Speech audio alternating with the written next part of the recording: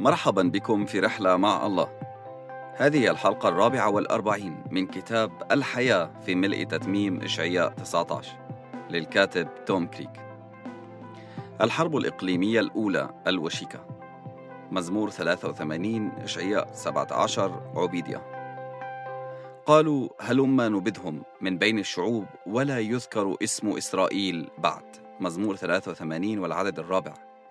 كثير من شراح الكتاب المقدس الذين يكتبون عن الأزمنة الأخيرة يزداد فهمهم واتفاقهم على أن مزمور 83 هو مزمور نبوي عن حرب وشيكة ستحدث بين الدول المجاورة لدولة إسرائيل تدعمها جماعات محيطة من ناحية وإسرائيل من ناحية أخرى. يشير الكتاب المقدس أن جيش إسرائيل سوف ينتصر بشكل حاسم، ربما باستخدام قوة عسكرية رادعة في هذه الحرب الإقليمية التي ستنشب بين شعوب تتحدث أغلبيتها العربية والشعب اليهودي. غالبا سوف ينتج عن انتصارهم العسكري المهم هذا اتساع حدود إسرائيل كدولة مرة أخرى، كما حدث بعد حرب الستة أيام في يونيو 1967. سيمنح مثل هذا الانتصار العسكري الحاسم والتوسع الإقليمي الذي سيليه إطاراً يسمح لدولة إسرائيل والشعب اليهودي بالعيش في سلام وأمان نسبي مع جيرانهم المنهزمين. أثناء هذه الحرب الإقليمية مع إسرائيل سوف ينهزم الذين سيشاركون من مصر، ربما المسلمون المتطرفون من الإخوان المسلمين والسلفيين، هزيمة ساحقة، والتغير في موازين القوى السياسية الذي سينتج عن ذلك قد يفسح المجال لمؤمني مصر ليبدأوا في بناء ال5 مدن التي سوف تتحدث بلغة كنعان وتحلف لرب الجنود. في ذلك الوقت سوف يزداد روح الحكمة والإعلان في مصر بدرجة كبيرة، حتى أن الملايين من المؤمنين سوف يتقدمون طوعا لتجهيز مدن الملجأ للأزمنة الأخيرة. سوف يتجهز تلاميذ رب الجنود الغيورين بوعي لمعارك الأزمنة الأخيرة، وسوف يميزون الأوقات والأزمنة المقبلين عليها بعد الصراع الإقليمي هذا. سوف يكرس العديد من مؤمني مصر أنفسهم لتعلم اللغة العبرية استعدادا لمساعدة الشعب اليهودي الذي سيضطر أن يهرب من إسرائيل أثناء الضيقة. وأيضا سوف ينفصل هؤلاء المؤمنون المصريون تماما عن تأثير الإسلام ونظرته المعادية للسامية التي منعت الكنيسة المصرية على مدار القرون الماضية من الاتفاق مع الرب ومع خططه التي تعهد بها لإسرائيل والشعب اليهودي. الحرب الإقليمية الثانية الوشيكة. حزقيال الإصحاح 38 و39.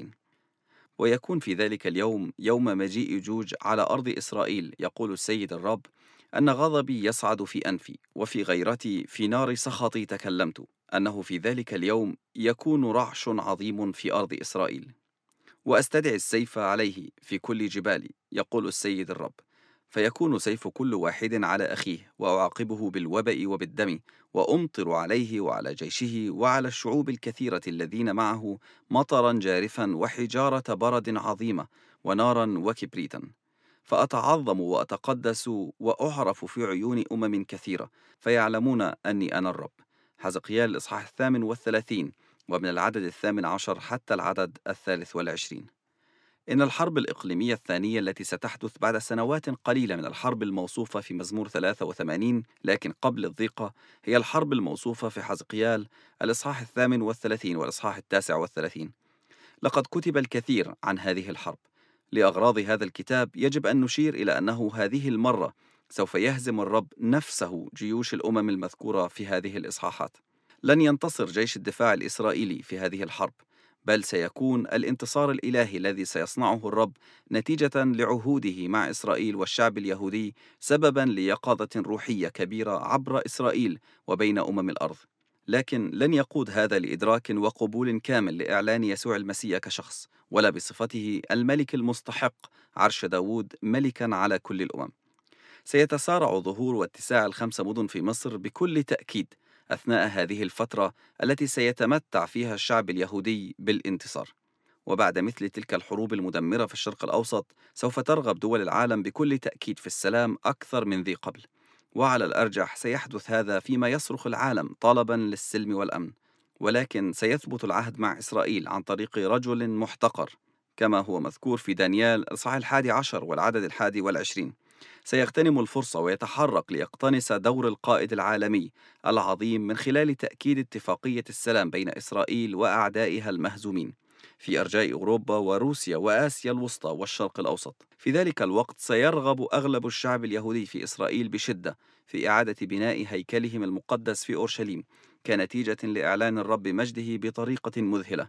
بسبب الانتصارات العسكرية العظيمة التي سيشهدها الشعب اليهودي أثناء هذه الحروب الإقليمية الكبيرة، سيكون الشعب اليهودي في مركز قوة أعظم، مركزا يمكنهم من المضي قدما في إعادة بناء هيكلهم دون أي مقاومة تذكر من خصومهم المهزومين مؤخرا لمساعيهم في بناء الهيكل.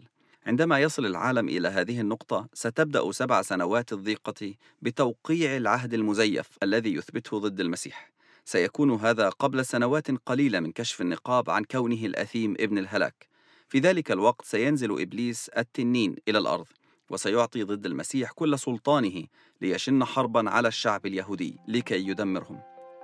سيكون على الشعب اليهودي حينها أن يهربوا إلى الجبال، متى الإصحاح 24 والعدد 16، إلى الصحراء، رؤيا الإصحاح 12 والعدد 14، إلى مؤاب، إشعياء الإصحاح 16 والعدد 3 و4، وإلى أماكن الملجأ مثل هذه ال5 مدن التي سيجهزها المصريون المؤمنون الغيورون لتكون مدن ملجأ لشعبهم ولليهود أيضا. سيحتاجها الشعب اليهودي بشدة أثناء النصف الثاني 3 سنوات والنصف من الضيقة.